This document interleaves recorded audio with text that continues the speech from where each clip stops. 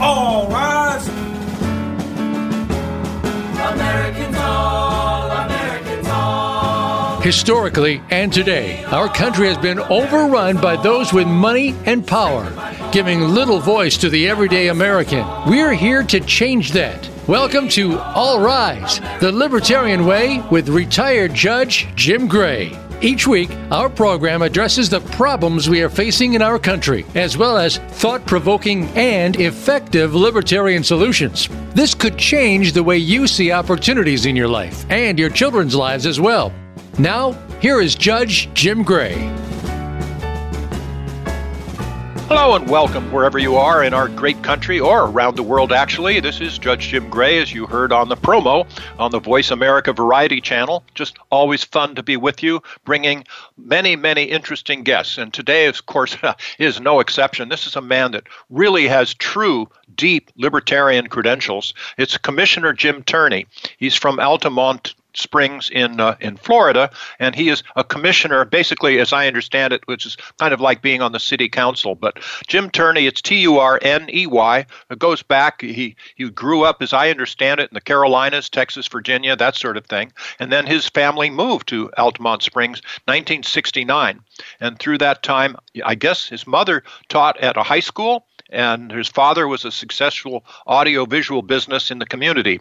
Jim, talk about credentials. He graduated from James Madison University, 1972. So that's certainly a great libertarian thinking organization. Got his BA in political science, working actually at the same time, and you'll hear his radio voice today on commercial radio as a country music disc jockey. And then after that, he was in the Army as an ATC, as we used to call it, air traffic controller, 1973 to 76. Then started his own, expanded the family business, started a tape duplication company that was basically the first to offer video civil court reporting services. We certainly saw those happening in our court system, where we're running court reporters out of business, and I bet that Jim Turney has been doing the same thing. But talk about his credentials then. He was elected the chairman of the Libertarian Party National Committee in 1985, re-elected, which is kind of unusual in itself, in 1987, and then served also on the board of directors for this group called NORML. It's the National Organization for Reform of Marijuana Laws. I'll bet, Jim, that you knew my friend, and still do, Dale Geringer from NORML, but then founded a company again. He's an entrepreneur called ListServ, specializes in email broadcasting services, then worked with the Mercatus Center at George Mason University, talk about libertarian credentials, and then started doing produced training for congressional legislative staff, and then finally decided to move around the world. Had a job with the Dutch Investment Fund, as I understand it, and then brought his family, came back to Altamont Springs 2015, and he's returned to be that commissioner. So with all of that, I feel like I've almost run out of gas already, Jim Turney, because of your credentials. I've gone through a lot of these, but welcome to All Rise, and thank you for being with us. Thank you for having me. It's an honor, and thank you for that reminder of all those things in the past. You have me doing flashbacks here already in my mind to think back on all of those things. You did a good job, though. That was a very comprehensive review. So, Jim, it's a pleasure to be with you. There's something that really, I think, set me apart from a lot of other people at an early time in my life. Maybe I was in high school, maybe early college, when I realized that a bad thing that can happen to a person is to be on your deathbed, look back over your life and think, I wish I would have, or I wish I would not have. I'll bet that if you were at that point looking back over your life, you wouldn't have many I wish I would haves or I wish I would not haves. Is that accurate?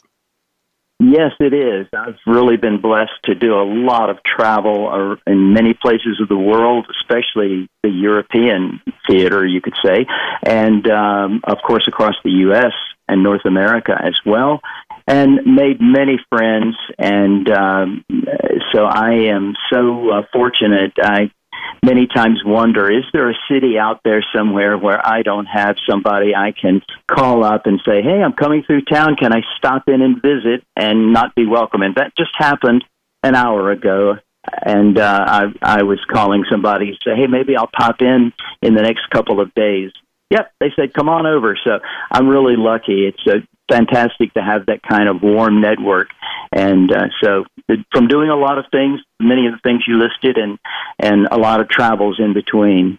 So I'm a lucky guy. I've done a lot. I love life.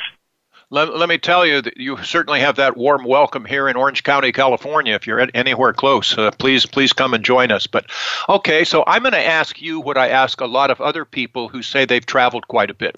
And Jim Turney, where's the most fascinating place you've ever been in your life? And you can define fascinating any way you want to. That's a frequently asked question of me, and it's one of the most difficult questions to answer because I really love almost everywhere I've been, and I guess I'm just one of those people who tries to see the benefit of being where I am, and every day I look for that kind of reward wherever I am, and so I really am. It's a tough question to answer, but I have to say there's a couple of places that, based on my behavior, and I'll use that as my desire to stay or to go back frequently, if that's a criteria, you would have to say the Mediterranean region. I lived for a while in the Mediterranean, in the country of Cyprus.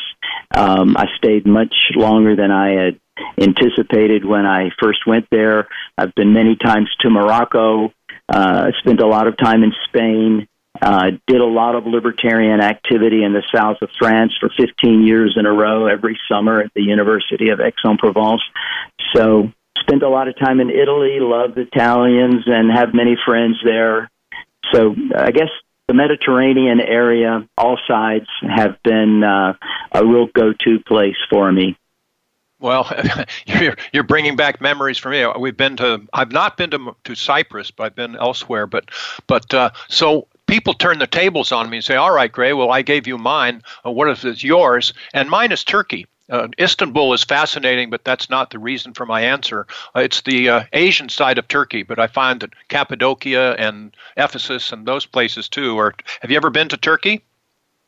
I have. I haven't spent as much time there as I would like. However, I should point out that 1/3 of Cyprus, which is a divided country with a wall going across it, and the UN, the oldest UN peacekeeping mission, going back to 1963 or 64, is there in Cyprus. So you can go literally walk across this green line, as some people call it, this demarcation zone, and you're, in a sense, you're in Turkey, because things are much more like Turkey there than on the Greek side of the island.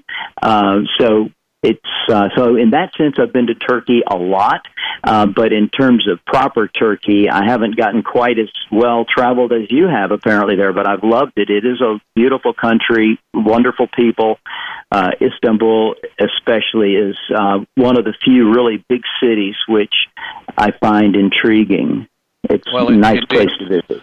It's the only country in the world that exists on two continents, too, of course, as you know, because Istanbul is in the European side and then there's the Asian side. But actually here on All Rise, last April 10th of this year, we had the Consul General from Turkey, Kan Orgus Kirkisa, be with us. And the first thing I asked him before we got into kind of politics and the rest was a travel log. And so he just bragged legitimately about Turkey. But okay, give us a little more background on Jim Turney then, and tell us how you became a libertarian, Jim, because you and I have traveled to the same destination, but I think by different routes. How did you become a libertarian? I got really lucky, as I often have in my life. I was curious about the political thing going on in 1964. I knew nothing really about politics, but I'd grown up in Texas, and we had just moved to Virginia. And suddenly there was this Texan who I thought I knew all about, but discovered I didn't, running for president. Of course, Lyndon Johnson we're talking about, running technically, I guess you could say, for re-election, because he had obviously taken office the previous November, end of November, after the assassination of John Kennedy. But so I was curious about this guy and about this guy who was running against him from Arizona. And I stumbled across, very fortuitously, in trying to learn about their campaigns, into the Foundation for Economic Education, which was already going strong. By then, it's still going strong, I'm glad to say. And they had, Leonard Read there in the 1950s had everybody was calling themselves classical liberal back in the 30s and 40s, and he was saying, we need another word because the word liberal's kind of been captured. And so he came out with some essays that promoting the term libertarian. And so I stumbled into the mailing list, you could say. I started reading the Freeman, where there were articles about this, this ideology, if that's what you want to call it, or political philosophy called libertarianism. And the thing that really, I guess, was the big hook was he had just finished a translation of a very, very rare and hard-to-find book at the time, even in France, called The Law by Frédéric Bastiat. And so it was really not widely known in France or in the U.S. or anywhere at the time, and they did a translation, which is still the common one that you find in English today. And I read that and haven't looked back. So Fee, honestly, I can give them credit for introducing me to the word as a concept and a good foundation. So that's where I got started back in 1964 with the Foundation for Economic Education. You sure have me beat. I was a lifelong Republican until the passage of the so-called Patriot Act in 2001, and so you beat me by decades. I can look back to 1964, and Goldwater got decimated in the election, but he's been proven to have been right. I know he got in for a lot of heat on various things that he some he said, most of which he didn't. But, Lyndon Johnson just trounced him. But I read a book called Goldwater. It was by Barry Goldwater. It's actually with a fellow named Jack Casserly. But he's just been shown that he was right on the money, and literally as well as figuratively. So good for you. Yeah, when he strayed from the libertarian kind of persuasion that he seemed to generally adhere to, that's when he made his mistakes. And his chief speechwriter back in '64 was Carl Hess, who had been an editor of Newsweek magazine back. Many people today will go, Newsweek, is that still published? But it's, I guess it's still out there. But anyway, in the 50s, it was, when he was editor, it was a premier world-class publication, a very exalted role that he had there as editor, high profile. But he became a personal hero of mine over the 60s. I met him in 1969 at the Young Americans for Freedom National Convention, where he led a walkout of the libertarian contingent, and that is what many people consider that moment to be the beginning of the modern libertarian movement. It precipitated the Libertarian Party, according to David Nolan, in some respects, and other organizations as well, like the Reason Foundation and other organizations that have since folded up. But it was a seminal moment, and Carl Hess was the leader. And then I was lucky enough to convince him to come to the Libertarian Party, which he had shied away from political parties. But when I was national chair, we needed all hands on deck to save the party because things were rough. We were still a very new party, of course, and we were going through a rough spot. And he came on as editor of Libertarian Party News, our monthly newspaper. This was before the Internet, so the newspaper was a particularly high-profile way of communicating. And so that Barry Goldwater race, indirectly at least, had some very profound effects, positive effects for me. Yes, indeed. So you tell us, because we asked this question quite a bit on All Rise, the idea being behind the show that if we employ libertarian values, approaches, principles, we will all rise together, which is is what I truly believe. But what is your view, Jim Turney, on the differences between the Libertarians on the one hand and other political parties on the other? Because I believe we're the only mainstream political party in our country today. But what is your view as to explain what you view as the different approaches by Libertarians as opposed to the other political parties? Well, that's a tough question because there's a lot of elements to it. There's, perception is often reality in politics. And so you've got the perception element and you've got the reality element. Members of the Libertarian Party and those of us who work so hard to keep it going and promote it and make it a success have a very different view of the party than the general public. And one of the key elements that makes a difference, since that's your question, between the Libertarian Party and the Republicans and Democrats, is that they have been around for so long, and people are so familiar, they think, at least, with them, that they're just part of the political scenery. They're always there. There are a few areas where one party really dominates, of course, but still everyone knows that there are those two parties. And they don't perceive us as quite yet, most people don't, as being, I call it part of the political scenery. In other words, taken for granted as just, yes, of course the Libertarians are there. Of course we know who they are. They're an option to vote for. We're not quite there yet, and that's a really important milestone for the Libertarian Party that we really need to reach for, in my view, because as long as we continue to put forward candidates, even when they don't get elected, but when the public becomes more and more aware of the party and the libertarian ideas, and they see that we are a reasonable alternative to consider, even though they're not ready to consider voting for us yet, but they think, yes, this party, don't agree with them on everything, but they're a reasonable alternative. They're there. They're an option, at least for some people. And the longer we can maintain that until a tipping point comes, and I believe one day a tipping point will come, but I don't think we'll be able to predict when it is, nor will we be able to create that moment. Unfortunately, it'd be nice. I'd work on that if I knew how to go for that, but it'll be basically beyond our control. And when that day comes, if we are ready, if we're still considered a credible alternative by a large number of a large portion of the electorate, then I think we'll be able to take advantage of it. That'll be a critical time period whenever it comes. So we need to stay ready. That's a critical message from me that I try to pass on to libertarians and candidates for office. But that's a difference between us and the Republicans and Democrats. They don't have that. They don't have to worry about that aspect of their presence and Sure. and their issues. So they can be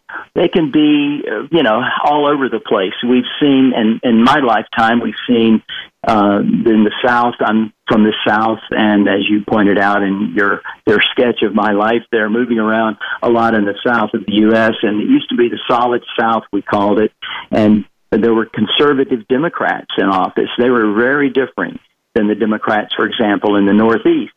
And the Republicans in the Northeast were a little more on the left or mainstream, not so conservative anyway, and didn't even like that word to describe themselves, but they were still Republicans, and that has changed a lot. America has become very polarized, starting especially in the 60s, and obviously still is, and we're in a very polarizing moment right now with Donald Trump especially. So we have, a lot of Republicans are, appear to be finally unified, and Democrats a little less so maybe on their messaging. But libertarians are very unified on their messaging, and that's a very important thing, I think. But we do need to be careful to be inclusive with our messaging, because it's easy for people in a polarized environment to want to pigeonhole us, and there's benefits and problems with that. So we need to be very careful about it. So it's a very complex subject. I'm just rambling on it now, but I think it's a difficult question to answer briefly. I can tell you that Thomas Jefferson said after the Constitution was passed that we're going to need to have a bloody revolution every generation to keep the vested interests at bay. And I would quickly say that the Constitution keeps that revolution from having to be bloody, but how long has it been? And you touched on this as well, Jim, but how long has it been since we've had a political revolution? Probably since the 1860s when the Republicans took over from the Whigs. And look at the vested interests today, including the two main political parties. And it's just so I see a major difference between libertarians and other political parties, as libertarians do not want to profit by being involved in government. They just want to level the playing field, have equal opportunity for everyone, get government out of, as one of my campaign workers said, get government out of our bedrooms, out of our wallets, out of our businesses, and out of our way. So that we would literally reduce the intrusion, the cost, the scope of government, and not profit by being involved with it. And all other political parties, they spend money like crazy on different people, different constituents, but they're anxious to spend that government money. I anticipate that you see that as quite a difference between us and the rest. Fair enough? Fair enough. A very good description. I think that many times I'm asked about particular policy positions, and not necessarily in the context of what would libertarians say, but I find that almost always the problem would be minimized. At least no problems can be eradicated 100% in life, but if we had less government dealing with it, we would have a better chance at dealing with the problem, because the governments, the laws, the regulations often exacerbate the problems. Drug laws are a classic example of that. They create more harm to society than the drugs do. Yes. So we have to think about that all the time and remind people of that. The Libertarian Party is by far the best vehicle Americans can go to for that kind of not profiting from, because we would take the government out of many situations it's in that create the opportunity for somebody to profit. And I can assure you, if the Libertarian Party controlled Congress and the presidency, there would still be people claiming to be libertarians, whether or not they really were, who'd be trying to profit from it. It's just part of the humanity. But we would have, if we succeeded in decreasing the power of government in our tenure, then they would have less opportunity for that profit. Well, Jim, I a year and a half ago or so tried to write out what I saw would be a libertarian world. Who would be the winners? Who would be the losers? I've mentioned it several times here on All Rise, and I'll mention it again. It came out to be one man's libertarian white paper. And for anyone interested, you can go to judgejimgray.com, and one man's libertarian white paper is there. And it showed who would be the winners, who would be the losers. And the losers would basically be, the crony capitalists, the ones that are given all this money by government in one fashion or another and profit by government. It's also, of course, teachers that can't teach because they're protected in today's world, and the bureaucrats. And pretty much the winners would be everybody else. And I just commend it to you, because that's at least my attempt at doing this. And also a difference would be that, as you know, I was involved with the recent election campaign for the nomination for president as a libertarian, and submitted myself happily to what we call AMAs. And that means ask me anything. You don't know in advance what the questions are going to be, and that's great. So will you be involved with AMAs, which is healthy? You don't have scripted results. You don't know what the question is to begin with or beforehand.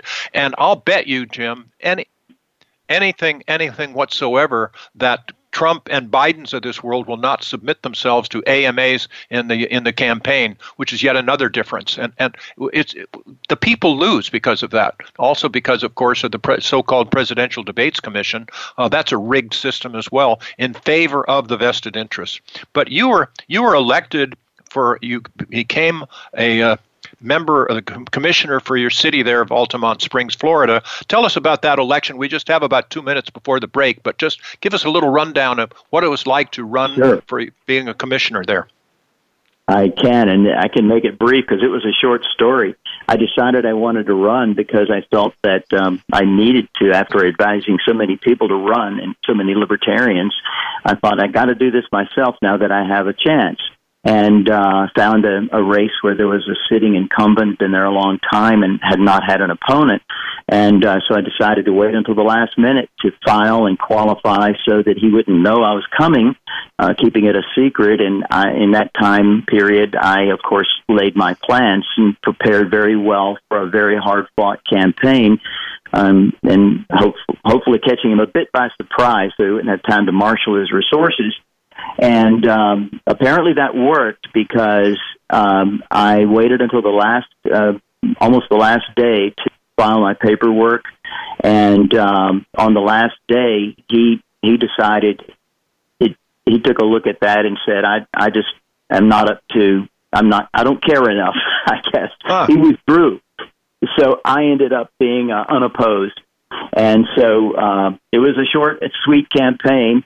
I always say I was actually disappointed. I was looking forward to it. He jerked the thrill of victory from from the jaws of the election, I guess, or however mangled I've done that expression. But anyway, I missed the thrill of victory as much, maybe, but I did not have an opponent in that race the first time. So.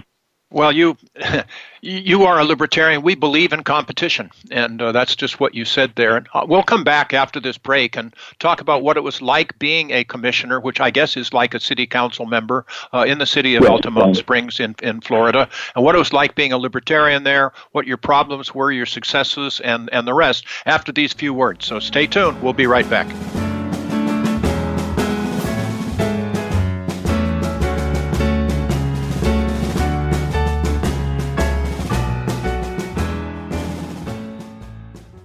Become our friend on Facebook. Post your thoughts about our shows and network on our timeline. Visit Facebook.com/Voice America. The Libertarian Party is the third largest political party in the United States, and it's more successful than ever. We don't just talk the talk of individual liberty and free markets. We also walk the walk.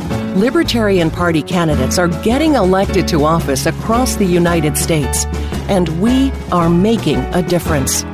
The Libertarian Party is also the only third party that routinely has ballot access in every state. Our achievements and influence grow every year, and you can be part of that success. You can register as a Libertarian Party voter in your state to help us achieve easier ballot access. You can also visit lp.org today to become a member of the Libertarian Party, no matter which party you register with. Join the Libertarian Party today at lp.org. Together, we can move mountains. The Internet's #1 talk station. #1 talk station. VoiceAmerica.com. We are Americans all, strengthened by bond. You are listening to All Rise, the Libertarian Way with retired Judge Jim Gray. To find out more about Judge Gray, visit JudgeJimGray.com. That's JudgeJimGray.com. Now, back to All Rise. Well, welcome back. And after hearing a kind of a promo for the Libertarian Party, this is Judge Jim Gray again on All Rise with my esteemed guest, truly libertarian credentialed Jim Turney, who is the commissioner from Altamont Springs, Florida. And in fact, you still are now, I believe. But tell us, Jim, what it was like. You told us that you won, in effect, you didn't back into it. You scared away the competition. But what was it like being a commissioner and basically city council? And what types of problems did you have? How is the government different because they had a libertarian on there than before?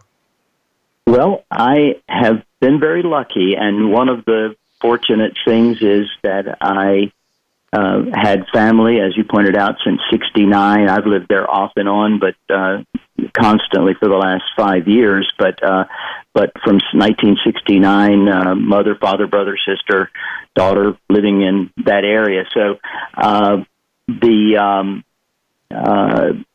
city it sort of found me, I guess you'd say.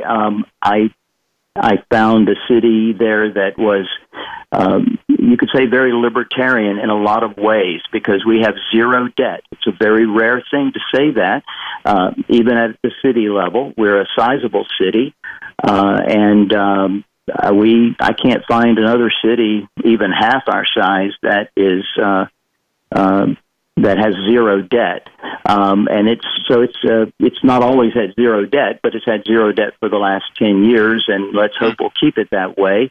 I think a fight coming might be to hold the line on that, however, but in general, the city it stays pared down in very fiscally responsible, not just because of debt, but in other ways. And the political culture in Altamont Springs is very different than even the other cities that border us. We have very little controversy. Our city staff is very professional, and they don't do things that stir up the citizens much. So it's a rather calm place to serve, and I'm very fortunate in that regard. So I honestly boring. Can say that, how boring. Yeah, my goodness, boring. No controversy. Might be a good word to describe, but in this case, that could be a good thing. So I haven't really had those kind of tooth and nail fights that a lot of libertarians have to confront in their local government, with all kinds of crazy initiatives being proposed that roil the waters, upset citizens, get emotions running. We really haven't had that in my term. I did get reelected last year, so they only serve 2-year terms. So there's frequently an election. There's one next year, but I have been fortunate to be in a place that I didn't feel I had to make a lot of difference. There wasn't the things coming up that I felt like, oh my, I've got to stop this, I've got to get this done or that done. It's not that there isn't anything like that, but there are no big stories about that, and I've just been lucky on that. But one will come, and I'll be ready for the fight. You know, last June 19th, we had Ethan Reynolds, who was the mayor of the city of New Carlisle in Ohio, on All Rise. And he was saying that it was quite a different story, and that he began by being 1 out of 7, and then people converted to and elected more. But, oh, gosh, they had, for example, they belonged to a commission that they never got anything out of and paid $12,000, and just nobody ever looked at it. And that they were getting magazines that, hundreds of dollars a month that nobody was looking at. Just taking an audit just of their city government, they were able to reduce their expenses rather substantially without cutting back any positions. Did you have any of those issues arise? Did you have an audit of your city budget that would actually be looked at and pared down, or not? Well, we have. There's several kinds of audits, and we, of course, have a very thorough audit every year, but it doesn't necessarily look for some of those, like down to the level of, is this magazine subscription necessary? I don't think it looks at that level. But we come out with a very high marks from our auditor all the time.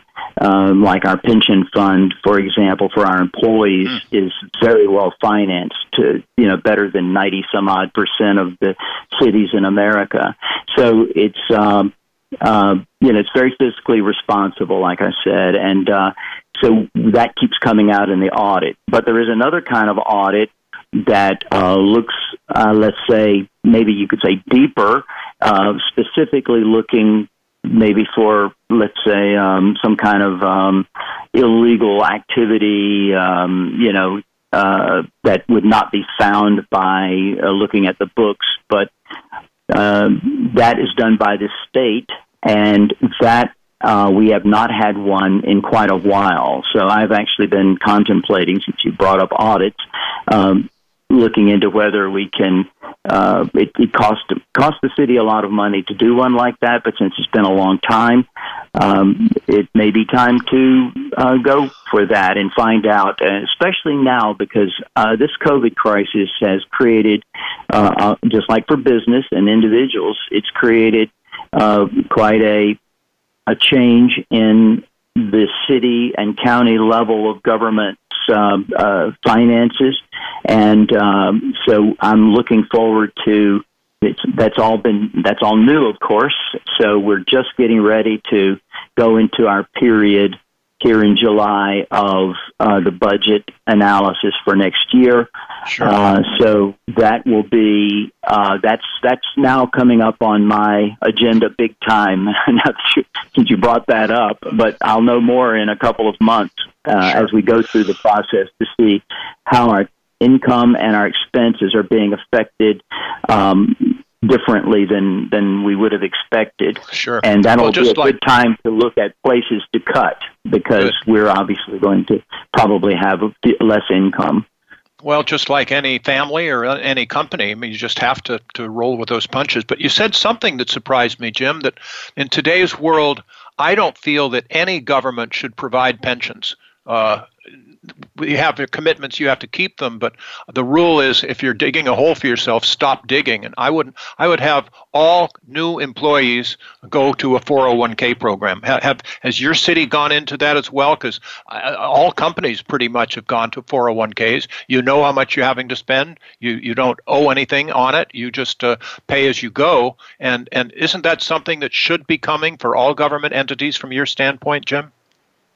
Yes, our pension plan is run very much like private. It's a defined contribution, not a defined benefit. So it's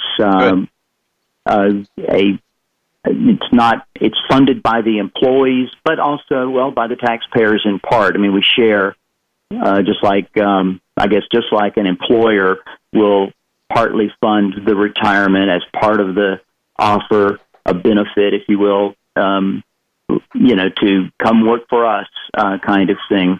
So we're very standard in terms of what that benefit looks like compared to other cities. We're not gifting people or benefiting them greatly compared to other cities, other than the fact that ours is very well managed. So employees are well aware that if they come to work for this city, they are much more likely to not run into a problem in their retirement of not getting what they've been promised and expecting, whereas in other cities, of course, they could very well run into that problem. In fact, many governmental entities at the federal, state, and local level, especially at the state and local level, have that problem because they've not been responsible with the pension monies and how they've invested them, and they've often treated them like a piggy bank to be robbed. The federal government does that, of course, with Social Security, the difference being that the federal government can print money to make up for it in a way that's extraordinary because the dollar is the world's reserve currency, so everybody wants it to succeed. If other countries behaved like the United States, they wouldn't get away with it as long as the United States could because of that reserve currency benefit that Americans get, the American government. But so we'll see how that rolls, but obviously at some point that's going to collapse. However, ours is based on private investment. So the only way our pension plan would not work would be very similar to why it wouldn't work for if it was privately, entirely private business and insurance. It would depend on the stock market and bonds and the bond market and things like that collapsing or not doing well. Sure. So we even have international investments. So. Good. Well, as well it might. I've always felt that politicians do not care generally about the future. They only care about the next election, and that's what we're seeing, that as long as, I'm able to pay off my people and get my votes now, we'll let somebody else worry about the deficit and the deficit spending and the pensions and the rest. But that's certainly not libertarian. But you were the chair, you were the elected chair for the Libertarian Party National Committee, which is the guiding organization, back in 1985, 1987. How did that happen? And I assume that the internal politics there are as ruthless as anywhere else. Is that accurate? Yeah, it did get pretty ruthless. We had a major part of the story of the Libertarian Party. Our history is that we had a big split in the 1983 convention, which is, in those days, we nominated, because of state ballot access laws, we had to nominate our presidential ticket 1 year before the election so that we could go through all of the various bureaucratic hurdles of ballot access. So our 1983 presidential nominating convention for the 84 election ended up, it was in New York City, and it ended up with a big split and in the party, and really cost us, it set us back badly. So the next national convention in 1985, we had a lot of problems, in both structurally, financially, but even in terms of leadership. I looked out, I could see nobody really wanted to be running this show, and so I said, well, I tried to recruit somebody for chair. I couldn't find anybody who was willing to do it. So I said, okay, well, I'll do it. I'll put my hat in the ring so that, until somebody better qualified comes along. And in the end, I didn't feel that the folks who came along were better qualified. And I won that election. And I handily won re-election the following convention, which I was, of course, chairing that convention where I was reelected, and the Libertarian Party had become attractive enough in those 2 years by paying off our debt. Since we were just talking about debt, I inherited a huge debt in '85. I managed to get it paid off in my first term. So when we met again in 1987, again a presidential nominating convention, we were able to attract two very well-known and respected people, one of whom, at least, everybody in the libertarian sphere will know, and that was Ron Paul. And he won the nomination. He ran for president as a libertarian in 1988. But it was quite a choice. We had as an option Russell Means, which if you go outside of the Libertarian Party circles, you'll find a lot of people who know Russell Means, who was widely known as being a leader of the American Indian movement and a television and movie actor. And he was a Lakota Sioux, looked every part when you met him and or even saw him on TV. He looked every part, the Native American brave or warrior, and he was tremendous personality, and he tried for our nomination for president, and he still called himself a libertarian and registered with the party and was a member of the party until he died about, I guess, it's been 10 or 12 years ago now. So it was quite a exciting convention, and I was proud to get reelected and proud to chair that, and proud of how the Libertarian Party had been able to sort of come back from a dark place to being attractive enough to get those kind of candidates. Well, just accept our appreciation, Jim, because you're there on the spot, and you've done it, I'm sure, in your city, and you've certainly helped our Libertarian Party through some hard times. And speaking of hard times, too, we do have this COVID-19 situation. I've gone on record often as saying that politicians reacted politically. That is, if you're a mayor or a governor, that you're going to do everything, in effect, to protect yourself politically. So I'm going to do everything I can to keep you healthy.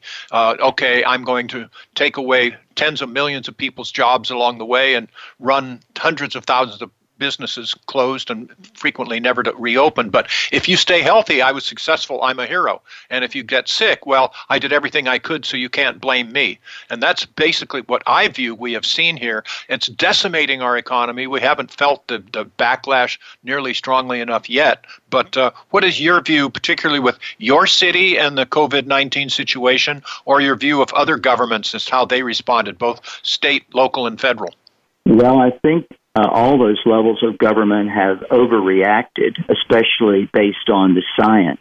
I will say that, especially in the very early days of this discovery of this virus and trying to learn about how it behaved, that there was a lot of unknowns. There wasn't much science, you could say, that was at least very specific to this virus. So there's a little bit of leeway there at the beginning, but it became very clear very quickly that that the general population had extraordinarily low risk for serious consequence, but that there are certain people that are at very high risk. Even they would generally not die if they got the virus, but they might be hospitalized. And of course, we all heard the term early on that we want to lower the curve, flatten the curve so that we don't have additional deaths because our medical facilities are overwhelmed. And so that obviously we, except in a few areas like Brooklyn, New York, some very specific areas, we did not see that happen, but it became pretty clear once we did start seeing who was going to the hospital that it was the people at risk and that needed to be protected were older folks with pre-existing known conditions, COPD, diabetes, a short list, but there's others, and those are the people who are really at risk. And so we needed to really focus on protecting them, and like in many other situations, like the initial testing that was scandal, I guess is the way to put it, of how the federal government handled testing. The same thing happened like in New York with the retirement homes. They were putting people who still had the virus to retirement homes, sending them back to retirement homes and assisted living facilities and so on. And of course, then those became they infected other people, and so they had a huge number of deaths there in that situation. We've had a bit of that in Florida here happen, but it's been much less of a story. But still, almost all the deaths are for people that are not of working age, and even in that category, there are people with almost always had pre-existing. So knowing that, that should change and shape the response. We did not need to, especially for so long, lock down businesses, close them down. I do think personally that being as a libertarian, I don't want to hurt other people. And so because of that, and because anybody could have this virus, since most people who get it apparently don't show symptoms or very mild symptoms, so you could have it and spread it to somebody who may be at risk. I think it's wise to wear a mask because that doesn't protect you, that protects somebody else. And that's a basic tenet, in my view, of libertarianism. We believe in individual responsibility. We believe that you might be doing your best to drive your car safely down the road, but if you make a mistake and miss that stop sign or whatever, and you hurt somebody else, property damage or physically harm their health or kill them, you're responsible still. And we should, and it's the same thing with COVID. You might not know you have the virus. You might not realize that you're potentially doing somebody harm.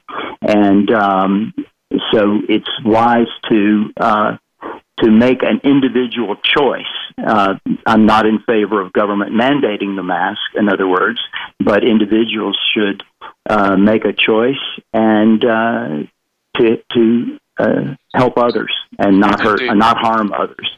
Well, we have seen, Jim, that government, and I'll go back to my leaving the Republican Party with the passage of the so-called Patriot Act. I'd actually heard, and I can't track it down so I don't know, but heard that it actually had been on the shelf. It had been written a year or so before. They just used the fear of 9/11 to get it to be passed. And now the fear of the COVID-19, we're talking about passing legislation tracking people. And, they can carry you if your cell phone, the government can tell where you are at any moment, and of course using that as a basis. Oh, well, if you came into contact for more than 5 minutes with somebody that had the virus, then we're going to help you, we're going to protect you. But it's that fear that is now going to have Big Brother knowing exactly where we go, who we contact, all the rest. Same thing with our phone calls. That goes back to the Patriot Act. But will it ever be over? I mean, if we pass this, will there ever be a politician that's brave enough to say, okay, well, the war on terror is now over, we can rescind this, or the fear for the COVID virus now, it'll never be back, it's over. It's never over. So we're using this fear, in my opinion, to engage in more attacks upon our civil liberties. Are you concerned as I am about this? Very. I wasn't thinking of that aspect when I first answered your question, but looking to the future, I think we're going to see a lot of favorable reaction by enough people and to support their representative leaders, to passing laws that are very intrusive, going further than they could have ever imagined before in some of the ways that you just described. And it's very difficult to roll it back, as we've discovered even this spring. The Senate refused to roll back the idea that the government should be able, without a warrant, to search your searches, to look and examine your internet searches to see, and search terms, to see what you're looking at. And that's an element of that Patriot Act surveillance. So it's very difficult to roll it back once you've got it. And, of course, it's true. The government has tremendous power in theory. That means they can get bad guys. It means that it's sort of like, the old thing from the 1930s. One of the big gangsters was asked, why did he rob banks? And he said, because that's where the money is. Well, that's the same way with all of this information and surveillance power. It attracts bad guys because that's where the data is that they need to control society, to eliminate, in the worst meaning of that term, their enemies, and control things. So yes, we're in effect inviting a more totalitarian style of government by giving power to the government to do these things, being okay with it. That attracts the people who want to abuse that kind of power. And so it's a very dangerous situation. And I hope that some Republicans and Democrats will join libertarians in speaking up against this and stopping it before it gets too far, or rolling back. Actually, yes, we've had a lot of it already, much more. The drug war was a tremendous and extraordinary erosion of our civil liberties, most of which people are unaware of because it didn't affect them personally. It's more or less, it's what's on the books as opposed to what's in practice. But the power is there, and I'm sure you're more aware of it than most people, how destructive on our civil liberties the drug war was. The war on terror only made it worse. Terrible. And now the war on viruses will make it even worse. Yeah, Jim, we only have maybe a minute left. I'd just be interested in your thought.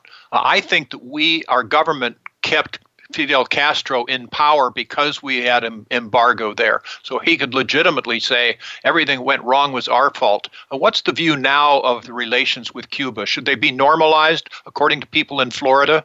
Because I'd normalize them in a heartbeat.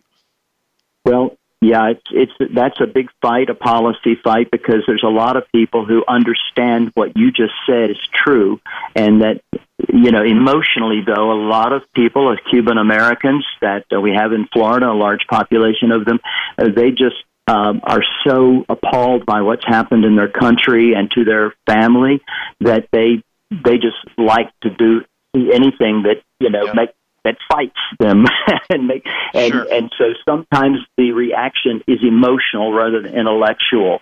But yes, it's still a policy fight as to how to deal with that power. But you're right. We've in effect our actions that might have been had good intentions to stop communism. They ended up aiding and abetting in some fashion. I fear so. Well, we could go on, Jim. We've run out of time, but thank you for what you've done. The city of Altamont Springs, Florida, thanks you. We hold you up as a leader in the Libertarian Party. You have helped us in need. You continue to, and I just thank you for being with us here on All Rise. We'll try to do it again, but appreciate your being with us. Thank you for what you've done. I appreciate your very valuable contribution. We didn't talk about that. I'd like to have had a minute to talk about that, so let's talk again. Okay, look forward to it. Thanks so much. And again, tune in to All Rise next week or anytime on demand. Hear good people like Jim Turney and others. In the meantime, this is Judge Jim Gray saying thank you for being with us, and life is good. Thanks for listening today. All Rise, the Libertarian Way with retired Judge Jim Gray can be heard every Friday at 10 a.m. Eastern Time and 7 a.m. Pacific Time on the Voice America Variety Channel. We know you'll want to join us again next week, and tell your friends that help is on the way. Strengthened by bonds that help us stand tall.